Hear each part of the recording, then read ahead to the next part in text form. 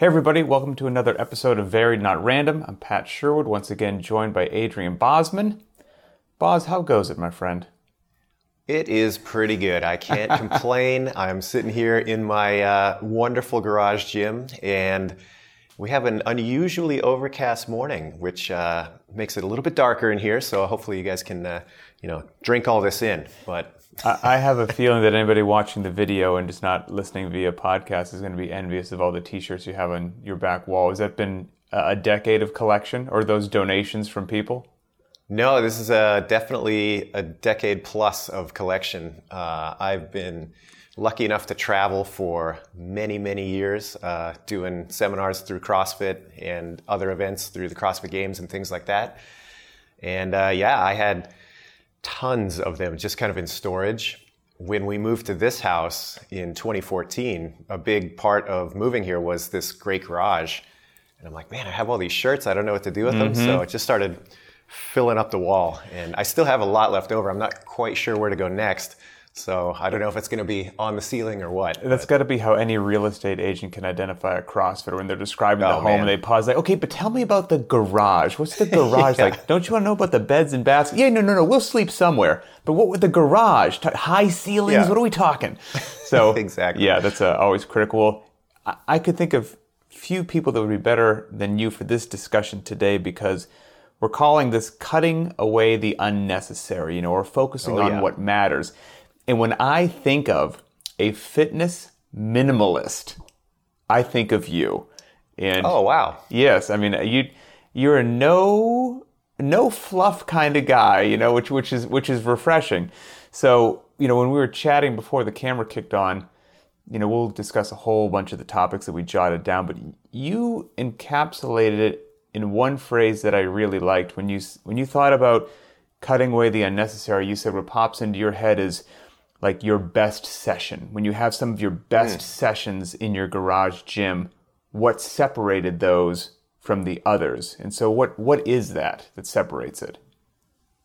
Well, if I am honest about it, when I think about the best sessions that I have, it's when I come into it with a clearly defined outcome.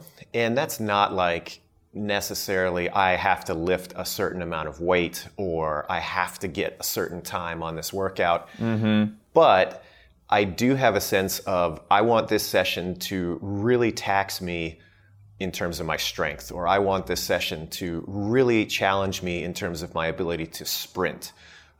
Things like that, things of that nature. If I have a clear set outcome, I can really sort of craft that session around it. And usually when I'm programming, I do a lot of programming for myself. I'll start with that idea, and then I'll start just kind of mind mapping what could help to influence that and develop that. And I'll have lots of stuff on the board. I'll put a bunch of stuff up on the whiteboard, usually a lot more than is necessary. And so then the process becomes one of stripping away. It's like, all right, what can I get rid of and really focus on this element that I've already defined? And most of the time, you come back down to 2 or 3 key pieces that are going to get the job done. Those extra 8 bells and whistles that you've established, it might be fun, and it might feel good to just kind of spend some time going after them. But are they actually moving the needle forward? Maybe not so much. And so in my mind, and when I think about the best sessions that I have, it's when I can effectively strip away the bells and whistles, get those 2 or 3 key pieces, and then really just focus my attention on them. All right, let me press you a little bit here. Yeah. So what would be an example, perhaps, of a key element? I know you said, maybe focusing on strength or something like that. So what would be a key element compared to maybe what you would consider a bell and a whistle that is of significantly less importance? That's a great question. I think that we're probably going to get into this a little bit later too, but it's dive in now if you like. Well, you're always kind of balancing this need and want to explore with what actually is going to, make my best session, so to speak. And I think without a little bit of self-reflection, you're going to find that a lot of times the bells and whistles start to take over. And so I see a lot these days. I was going to say, I got to stop because community. You're good with this too, because you are, if I believe, a self-admitted, you like to tinker with other things. Oh yeah. You touch this for a while, do that for a while. So this is your wheelhouse. Yeah, for sure. But I think it's easy to fall into that where that core of what you're doing starts to occupy less and less time, and the exploration is more and more time to the point where it just becomes less effective. And I see that all the time with like bodybuilding movements starting to creep back into kind of the CrossFit world. Sure. I see that with an emphasis on like warm up and cool down techniques dominating the amount of time that you have to train. Certain mobility techniques. I mean, there's lots of utility to pursuing that, especially if it's something that you don't have. If your range of motion isn't great, I get it. It makes sense to focus on that. But it's easy to fall off the cliff, and all of a sudden, it takes you 45 minutes to warm up. Right. Takes you another 15 minutes of auxiliary exercises. Then you hit a 10-minute workout, and then it takes you 30 minutes to do all of your assigned cool down homework, whatever. Mm-hmm. And I mean, that's great if you have that kind of time to train, but frankly, most of us don't. And if you look at the big picture, I think over the aggregate time that you're training, you're going to be disappointed with what that results in. It just doesn't expand your fitness quite as much as you'd think. Yeah, I would have to agree with that because, and again, the wonderful thing about the internet, right? I mean, at your fingertips, you can go down as many rabbit holes as you want, and this style of weightlifting from this country compared to this style of weightlifting from this country, and spend countless hours of your life on blogs and forums where one is making these amazing, succinct points as to why this is the one that you should pursue, and the other one is just garbage, and the other one's doing the exact same, and then as the user, I don't know, maybe you embrace one of the two and that becomes your world for a while. And so you could play that game with Olympic lifting, with conditioning, with gymnastics, with mobility. And the end user could just get lost in the noise and the flash. And then all of a sudden their training sessions, which if most of us are not sponsored full-time athletes, but we're dealing with, families and kids and jobs and responsibilities, your time is precious. And you don't want to, I don't say you don't want to get distracted, but you want to make sure you're using that time the most efficient and effective manner as possible. And you can only do that ideally with either knowledge, lessons learned from yourself, or sharing it from somebody who potentially has already gone down those rabbit holes and can give you the reader's, the abridged version. Yeah, well, and it's interesting, you talk about the difference in methodology within a specific domain. Like I think weightlifting is a great example, like you said. There's, 4 different ways, more than that you could approach that. People kind of fall in love with their pet style, and then all of a sudden, the whole world has to be doing it this way, otherwise they're totally wrong. But if you take a step back... Bulgarian or nothing, boss. Exactly, yeah. But if you take a step back, I mean, I think it's just great that there's more people invested enough in something like weightlifting nowadays that they're doing it. So to me, it really comes back to expectations at the outset. What am I really trying to get out of this? And if the answer is, I really need to improve my weightlifting, hey, so be it. That's awesome.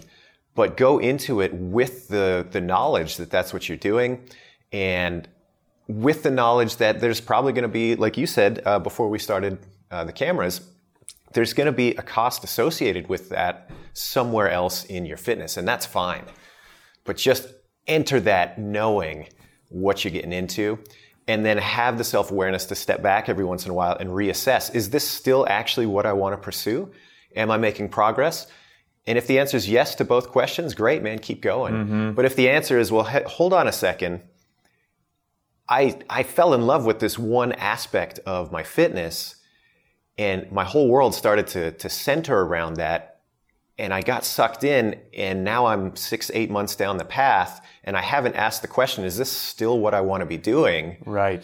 Well, all of a sudden, you can find yourself in a place where you're like, well, I don't know if this is the outcome that I was looking for. So to me, it's just about managing that at the outset and then acting accordingly. Seems simple, but hard to do. I've seen some passionate discussions take place on things such as, high bar back squat versus low bar back Yep. squat, and both camps are entrenched and passionate about why Yep. this, hey, well, low bar back squat, you're going to lift more weight than you're going to with high bar. Hey, well, high bar has more transference to the Olympic lifts, or, fill in the blank, or I can't believe you're not box squatting. You're a chump. Well, what's happening here? Like, we're at the end of the day, for most of us, just trying to be fit, run around, go hiking, play some sports on the side, you just need to be squatting, and Right. and Yeah. whether you're choosing high bar or low bar for whatever your needs happen to be, maybe certainly a discussion worth having, because potentially one may serve you better than the other, potentially, but the fact that you have loading on your body and you're passing Yeah. below parallel and you're standing back up, you're already winning. You're already in, on board the home team for the big win. And the other part of that is, again, a lot of this can come down, I think you touched on it, with before you go down any particular rabbit hole, and I'm a huge fan of rabbit holes, is be very honest with yourself about why it is that you walk into the gym every day, what you're looking to get out of it, and then do some due diligence, connect with people that you like, know, and trust, and figure out, hey, this is what I think I have going on. Let's say it's well-rounded fitness, GPP, classic CrossFit, right? Work capacity across broad time modal domains. Well, then it would make sense to pursue constantly varied functional movements at high intensity, and live your life in couplets and triplets and things Sure. like that, and understand intensity. That if we're having that conversation, we're having this conversation, you're like, look, I got a goal this year. I want to do some masters competitions in powerlifting. I'm like, well, okay, we're not going to focus on your 10K. Run so much, Right. we're going to actually make dedicated concessions in some areas to focus and overload in other areas. But we're never going to be able to know if we're on the right track if we don't have those goals established from the get-go, because you can't cut away what's unnecessary if you don't actually know where you want the road to end. Yeah. And so I think that Yep. mission statement is helpful with a lot of people as well, because there's no shortage of distractions out there. Yeah, for sure. And I think that, that extends beyond methodology. I think that you see an influx of all sorts of kind of superfluous fitness periphera that starts to come in said. as well. People try to convince you that you need this particular supplement or this recovery tool, or, if you're not taking a 20-minute ice bath 4 times a week, you're never, ever going to be able to recover from your session, and on and on and on. And I think a lot of times people, again, can fall in love with those sorts of things and overstate their importance. And it's not to say that some of those things don't have their place. Certainly some of them do. But how much time they occupy, how much attention you should be giving them, I think is definitely something that you should be aware of. And just watch yourself, that's all. Because it's easy to fall in love with that stuff and start to neglect the nucleus. That's all. And the nucleus I keep coming back to is, couplets and triplets, intensity, respecting heavy days, going heavy at least once a week, and having, like you said, your best session for I don't want to say for most people, but I will. For most people, is a singular focus each day, I would say. Sure. And what I mean I by think so that too. is, Yeah. I think the audience for this podcast is going to be what I'm going to call just, your regular CrossFitter. It's not somebody that I'm going to see take the podium at the games. Like, it's not a highly competitive athlete that has 3 hours to train each day and sponsors and whatnot. It's a regular human being working a job, looking for a high quality of life and not looking to waste time in the gym. And for that person, I think your eye on the prize is when you set a best session, it's you come in, your warm-up takes ballpark 15 minutes.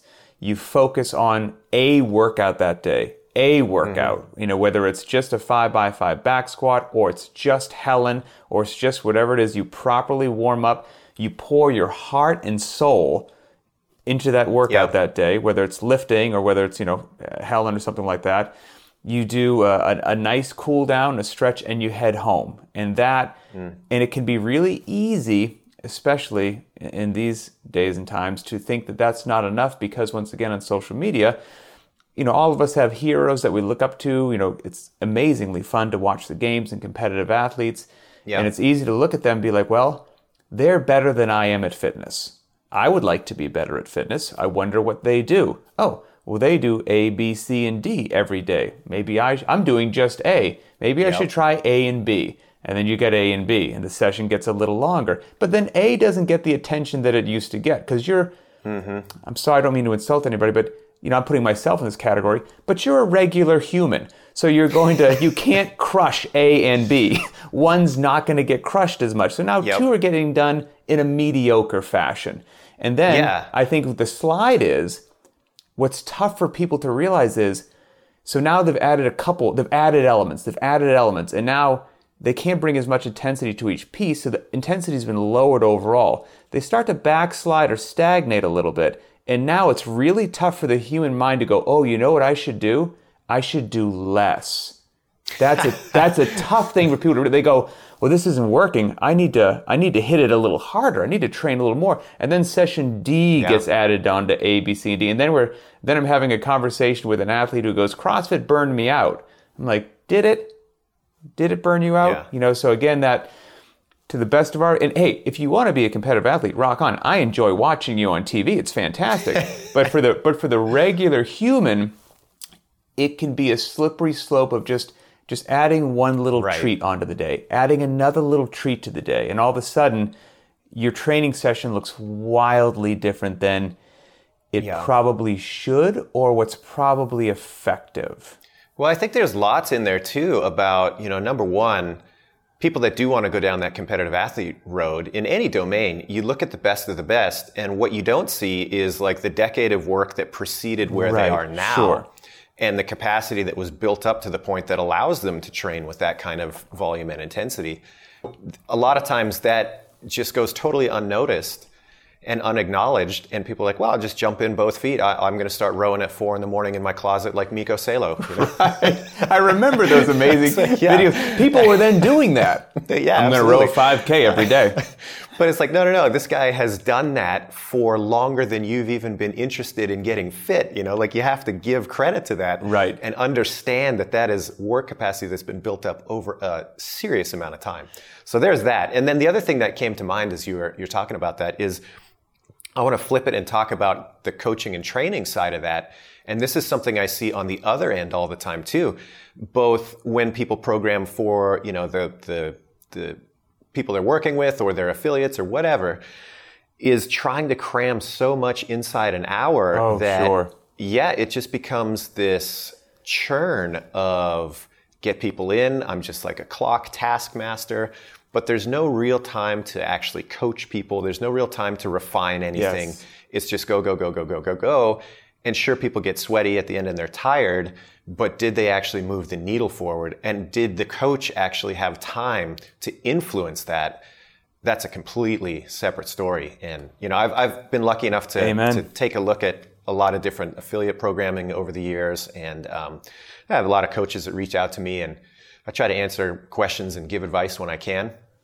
And I would say that if I came back to like a more general piece of advice that I give out more than anything else, it's like, hey, you're trying to do too much. Mm-hmm. You have crafted a session where, like, let's just look at your warm-up. There's 10 different techniques in that warm-up.